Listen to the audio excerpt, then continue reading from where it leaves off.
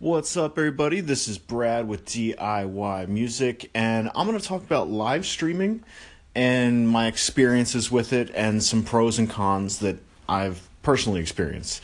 So, I started thinking about this because the earlier post that I made, I was talking about how I was just going through some old files and stuff, and I found some of these old performances that I did.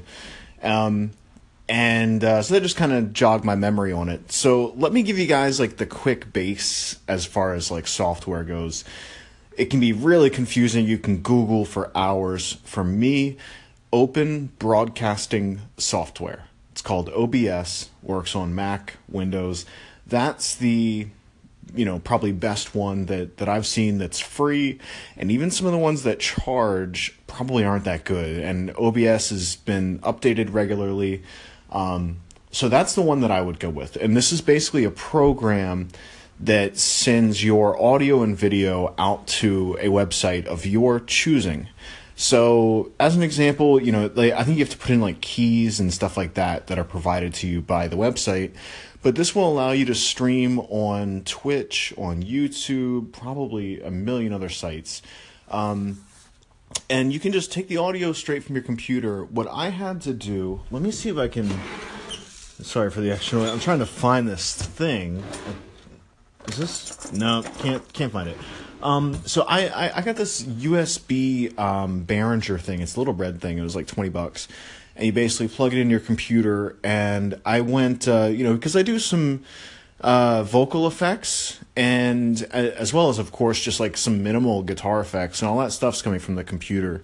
I've only got like 4 or 5 pedals, just using Guitar Rig. So I was actually going out of my computer audio and then back into the computer audio. So I only mention that to say that it might be a little bit confusing technically at first, but you get the hang of it. So there's a lot of apps on the phone and a lot of stuff on the desktop as well, and a lot of them are kind of exclusive. Like there's some stuff on the phone that you can live stream from that you can't, like Instagram, for example. You can stream video from it, but I don't believe you can do it from a desktop on Instagram. So things like that. So if you got some extra phones or iPads around and a good internet connection, I would seriously suggest doing like a 360 of yourself in video and like, like just everybody, different iPhones and stuff like that, so that you're able to, in the same amount of time, you're basically maximizing your time, getting the exact same performance out to as many different outlets. Now, I know OBS only lets you do one, but you could probably do YouTube. I'm trying to work this out, and then it'll probably be a few more posts as I dig deeper. So I think that you could do YouTube directly. I don't know. Yeah. Okay. Let's just, see, it is technically confusing. That's the, so probably spend like a day or so and do like just a test run and just get all your stuff hooked up before you actually like really go for it. So I ended up doing mostly cover songs, and I'd usually play for about 2 hours max, definitely 30 minutes to an hour, and just kind of running through my songs and then playing a few twice, depending on how the viewers are. And I did it fairly regularly for about a month and a half, and I never really saw a lot of viewers, and I probably got frustrated and gave up. But I'm talking about it again, so it must be something that I am interested in. Let me say this. In OBS, as you're streaming, you can also click record to your hard drive. I highly suggest you do that. You'll be left with a pretty large video file, but just today it was cool to see my old apartment, a performance from a year ago. I got some content that I pulled out of this video for Twitter, for Instagram. I pulled out a cover song I did, so save everything. Like, you can put it out there, individual songs on YouTube, all kinds of stuff.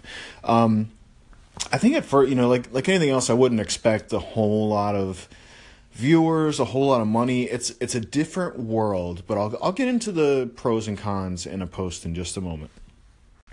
What's up, everybody? Welcome back. DIY Music, talking about live streaming here, and my mind was just kind of racing through some things as I was waiting for the last one to upload. So let's get into the pros and cons. Luckily, it's mostly all pros, really. If yeah.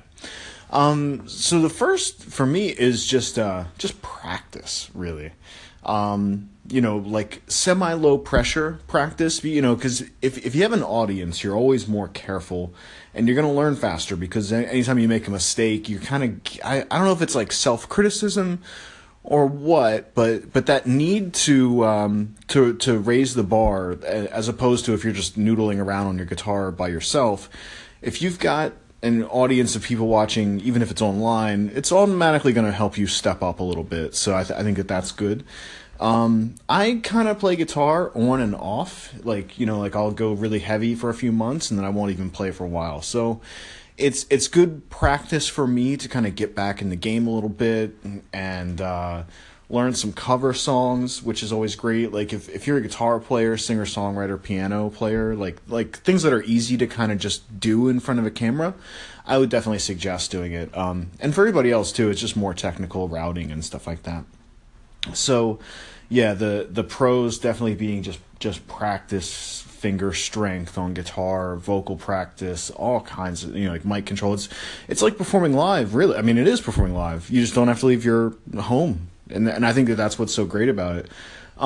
The cons, I guess, are, time, which is why I advised in the last thing, just like definitely record everything. And, you don't have to watch it. Just keep it for later. But record everything, because what you're probably going to find is, especially for a while, there probably won't be that many people watching.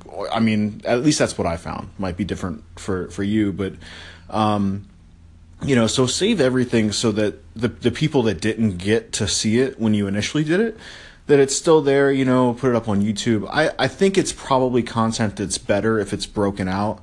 And especially so you don't get that in between time song kind of thing, unless you're great at banter though too.